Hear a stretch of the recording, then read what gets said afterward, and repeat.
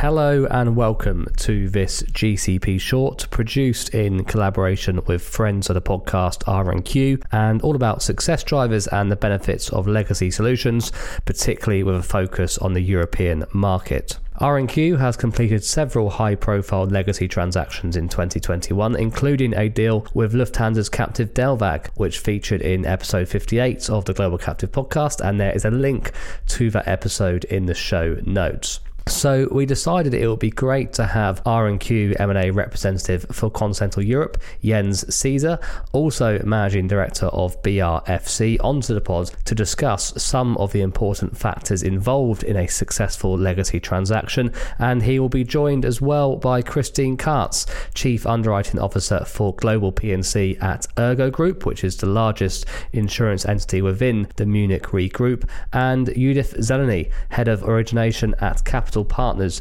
Munich Re. Over the next 20 minutes, we will discuss what reasons can motivate exploring a legacy transaction, important factors to ensure it is a success, and also the option for legacy solutions concerning structured reinsurance programs. But first, Jens begins by outlining the extent of interest in legacy solutions from the European captive market.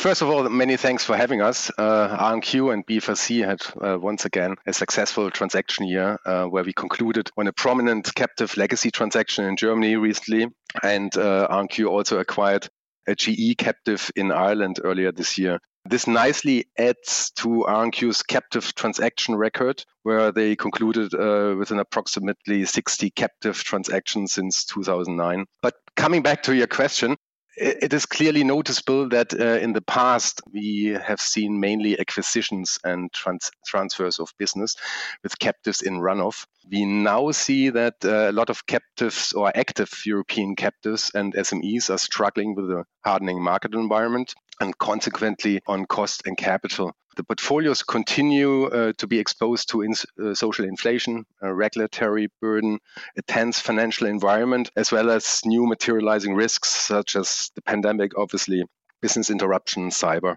As the captive sector has become more aware of the benefits of legacy solutions and proactive runoff management, we saw more deals with active captives and other self-insurance vehicles. And here I would say the aim is more to provide clients with the solution for non-core or discontinued classes, or perhaps disposed operations, so they can recycle the capital, remove operational complexities, and reduce costs from their organization. With now the hard market in hand, many captive owners are very glad to have one, obviously, but want to secure capital relief without having to go back to their parents to support forward underwriting. On the other end of the spectrum, so before we talked about runoff, captives and runoff, now we also, on the other hand of the spectrum, see corporates in financial distress who have shrunk their insurance program and wish to remove associated liabilities. It may be that the parent has been subject to M&A itself, where the shareholders' intention is to remove the capital-intense and unwanted business so they can return the capital. In a nutshell, I would say, I think in the past, there were more standard solutions of either acquisitions and transfers for captives in runoff, while we now see more tailored captive legacy solutions also with active players. And fundamentally, BFRC's and R&Q services are about freeing up capital for the distribution of the captive's parent and or reducing complexity and operational cost to support the forward-looking operation and underwriting strategy. And personally, I'm very confident that the hard market environment, as well as our most recent European transaction successes, will generate further interest in captive legacy solutions in continental Europe across 2022. This kind of feedback we already gained over the European Captive Forum in Luxembourg back in November this year. So, Christine, Ergo is obviously not a captive insurer, but a lot of the themes we are discussing are transferable, and you've got experience in this area.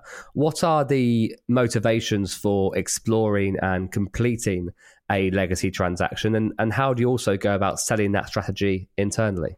Those are very good questions, Richard.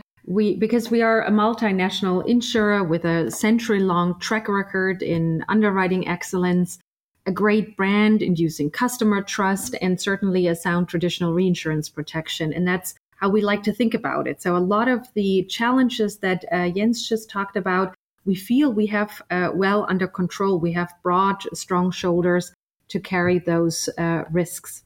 And on this foundation, clearly pinpointing our need and the place for a legacy solution is sometimes a challenge. Where exactly do legacy transactions create value? How will they affect our portfolio steering? Legacy transactions have come in very handy for us in the context of M&A transactions and in legacy IT systems, to just call out maybe two examples. A few years ago, ERGO consolidated international portfolio of companies where in those M&A transactions, we were the seller. We have, of course, more information about the portfolio's reserves than the buyer. And hence an ADC or a loss portfolio transfer is something we can use to reduce the risk to the seller and to facilitate the transaction. In the second example, where, like everyone else in our markets, need to replace legacy core systems, migration of legacy insurance policies to new systems can be reduced by using legacy solutions. Our IT projects have become less costly and less complex for that reason. And that's a huge benefit given how difficult it is these days to complete multi-year IT projects on time and on budget. You also asked how we sell such a strategy internally. As useful as legacy solutions are to us, they're also complex, and each transaction is tailor-made and quite different from the last. Internally, there's a myriad of stakeholders eventually involved. There's the CFO, the CTO, the CUO, and their teams.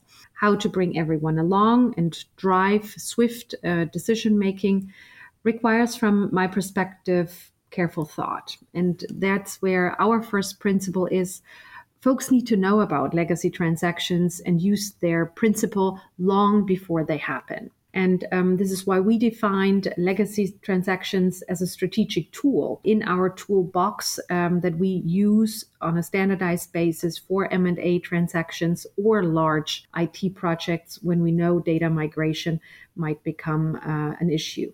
The second principle is when we come to a specific transaction, we look for a partner who we find good and easy to work with. The more flexible in their solution offering and stronger their communication skills are, the easier our internal project management becomes. Thank you, Christine. Some of those drivers there definitely sound familiar from previous conversations we've had on the podcast with captive owners this year as well. And I know we're going to talk a little bit more about kind of the ideal legacy partner a bit later. Judith, from your perspective then, what are some of the success drivers when completing a legacy transaction? First of all, I think we need to define what do we mean with a legacy transaction, because we should differentiate between economic finality, which can be addressed by means of retroactive reinsurance, as well as legal finality, where we are really talking about transferring portfolios, and how we transfer portfolios really depends upon the legal environment. Then a success factor is definitely understanding the motivation of the client. Christine has pointed out some of those, and these are extremely important because it is about creating value, and we can only create value if we understand what the client wants to achieve. Why is it important for the company? How do structures need to correspond to that? And what are the overall effects? So even though there might be capital issues that lead a client to actually look into a legacy transaction, meaning either reinsurance or meaning portfolio transfer, it does provide the capital effect, but can also have other implications, such as accounting implications, such as the effect on different KPIs, if it is ROE, for example. So this is what needs to be tackled within a transaction and needs to be extremely transparent to all partners. This is the main success drivers. Certainly the structures that will be implemented and the share of interest, the alignment of interest is also very important. Since we are talking about legacy, claims handling is another topic. It's the expertise around claims handling. It's the philosophy. How will that change? This is important for, if we talk about a legal finality, for the seller as well as the buyer. The seller of the portfolio wants to make sure that the policyholders or the portfolio, when we talk about captives, is being treated in the way they want it to be treated and to be managed. So therefore, once again, this is extremely important. One of the other success drivers, in my perspective, is the capability both of a reinsurer and of a runoff provider. That means we need to understand the client's need. We need to translate that into a structure, and we need to deliver in a timely manner.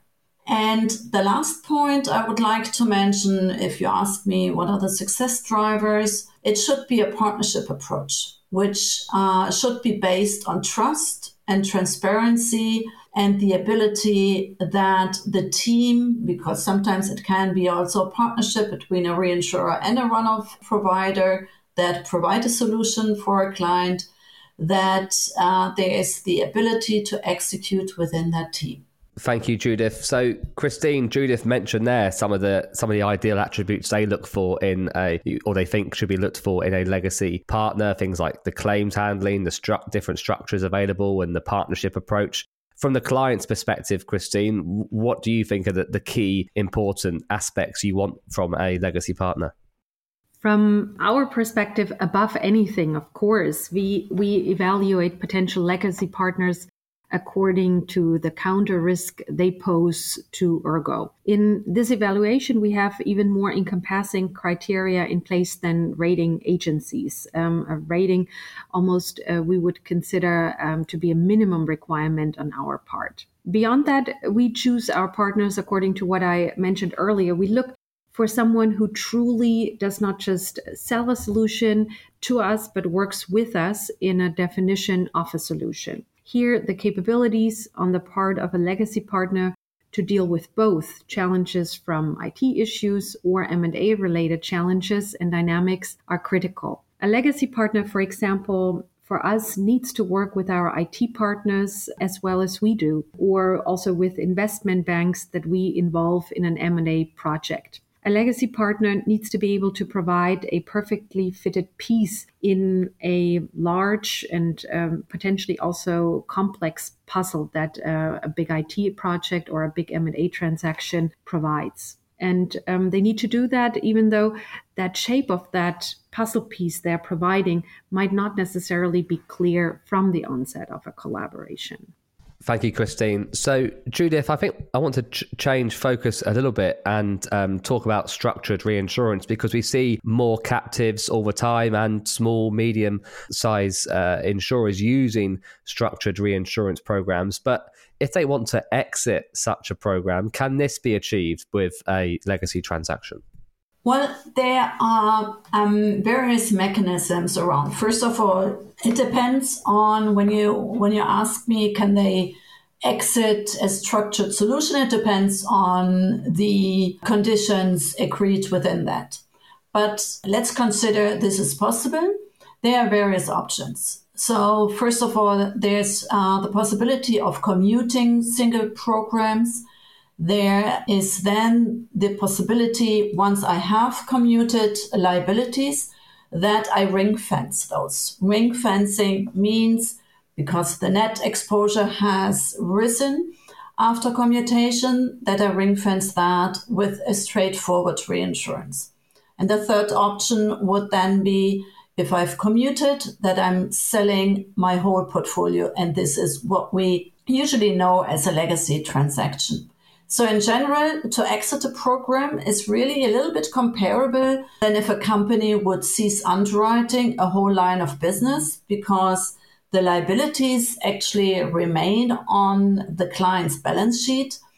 And the effect would be that the capital costs can be significant and even more so inefficient. And this is part of the reason why we see more and more structured deals taking place. And because capital is to a certain extent scarce, and shareholders look more so for companies who have a very efficient capital base. Also, the administration of that can be a burden.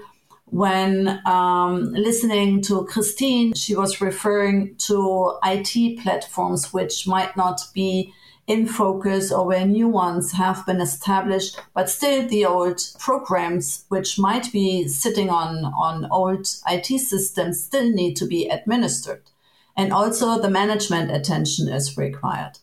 So it's always decisive to really understand also external factors, why a company wants to restructure a program or finding alternatives. We heard from Jens before that regulatory changes in the products the company is offering, the policy mix, they all might require a structured solution which can provide either a financing element or structures to manage upcoming volatility. Capital constraints might be another point where structured solutions could help, and which can be tackled by appropriate structures. So all in all, yes, if the conditions previously have been agreed in structured contracts, they can be terminated, they might be able to be commuted, and they can be ring-fenced if they are back on the portfolio, on the net position for a client. Thank you, Judith. Very helpful there. And Jens, we talk so much at the moment about new captives being formed. And one of the things we don't probably talk enough about is that when you set up a new captive, you should already be thinking about what the exit plan might be. And obviously, this is also the case when you're putting in a new type of reinsurance program. So in this situation, a structured reinsurance program. Kind of reflecting on what Judith said there, what are your views on the possibility when it comes to captives and structured reinsurance programs looking for a legacy solution? Sure, Richard. Just let me add or confirm just a few things to what Judith just said, in particular from a legacy point of view. I mean, we have also seen that some of the larger reinsurance companies are offering prospective and multi-year aggregate or stop-loss structured solutions, sometimes on multi-year basis and also on a financial year basis, meaning they also include then runoff exposure. However, I think one cannot ignore the fact that these type of covers are exposed to the hard market, and that they will also show some significantly higher risk premiums. And here I think what structured solution really means is that they are tailored to the specific client challenge, which is, for example, an increased frequency and severity due to the client motivation to increase the retention. However, if you ask me, a legacy carve-out for that part via a full finality solution would in that case mitigate the increase of future cost of insurance and reinsurance, while also reduces the complexity within the organization. Fantastic. So Jens, just to finish then, what does a captive, we've heard a lot about different elements of legacy transactions. What does a captive need to consider in advance of completing a legacy transaction? Good question, Richard. And probably I'm kind of repeating what Judith and especially Christine from a client point of view mentioned. But first of all, the respective captive managers and owners need to get aware of the benefits of such a solution. It's not simple, but it's actually as simple. Here we already see that the various stakeholders are more actively reaching out to discuss and get educated about the benefits of a captive legacy solution. However, not everyone is yet fully aware of the positive impact a legacy solution can have, while capital relief certainly is a very important element to that. One should not ignore that there can be great benefits achieved via, for example, reduction of operational complexity. Just think about what also Christine said about IT reporting. Judith mentioned also a regulatory burden, especially for smaller captives, and of course the consequent reduction in operational cost. Nonetheless, I think it is recommended that clients tackle this via a so-called strategic project, as Delvag, the Lufthansa's captive, recently did, or Christine also mentioned earlier. In this respect, BFRC provides, I think, a lean consulting approach, allowing stakeholders to get an independent view of the options available, which consequently can be discussed with their management and owners. In principle, it starts with a portfolio management project, analyzing the portfolio with internal and, in my case, external stakeholders, and in respect of the various options and scenarios. For example, the benefit of looking into an exit solution versus a pure retrospective solution with an economic result or full finality result, or versus an outsourcing option, or just continuing the operation as it is now. So instead of just continuing the costly roll forward of the past, it requires the management to step back and get a good view of all options available. And that also means they will need to dedicate some internal resources and time for such a project. I personally think we are the right partners to support this decision-making process, finding suitable and beneficial solutions for captives and their owners.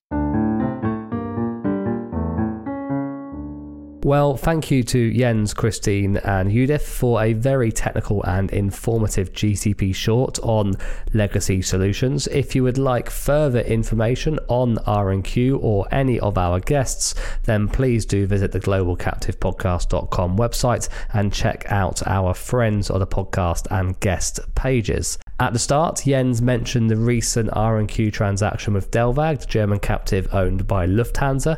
If you would like to hear more about that deal and Delvag in particular, then do check out GCP 58. Either scroll back down the episode's archive or follow the link in the episode show notes. However, in the meantime, stay safe, stay well, and see you next time, captives.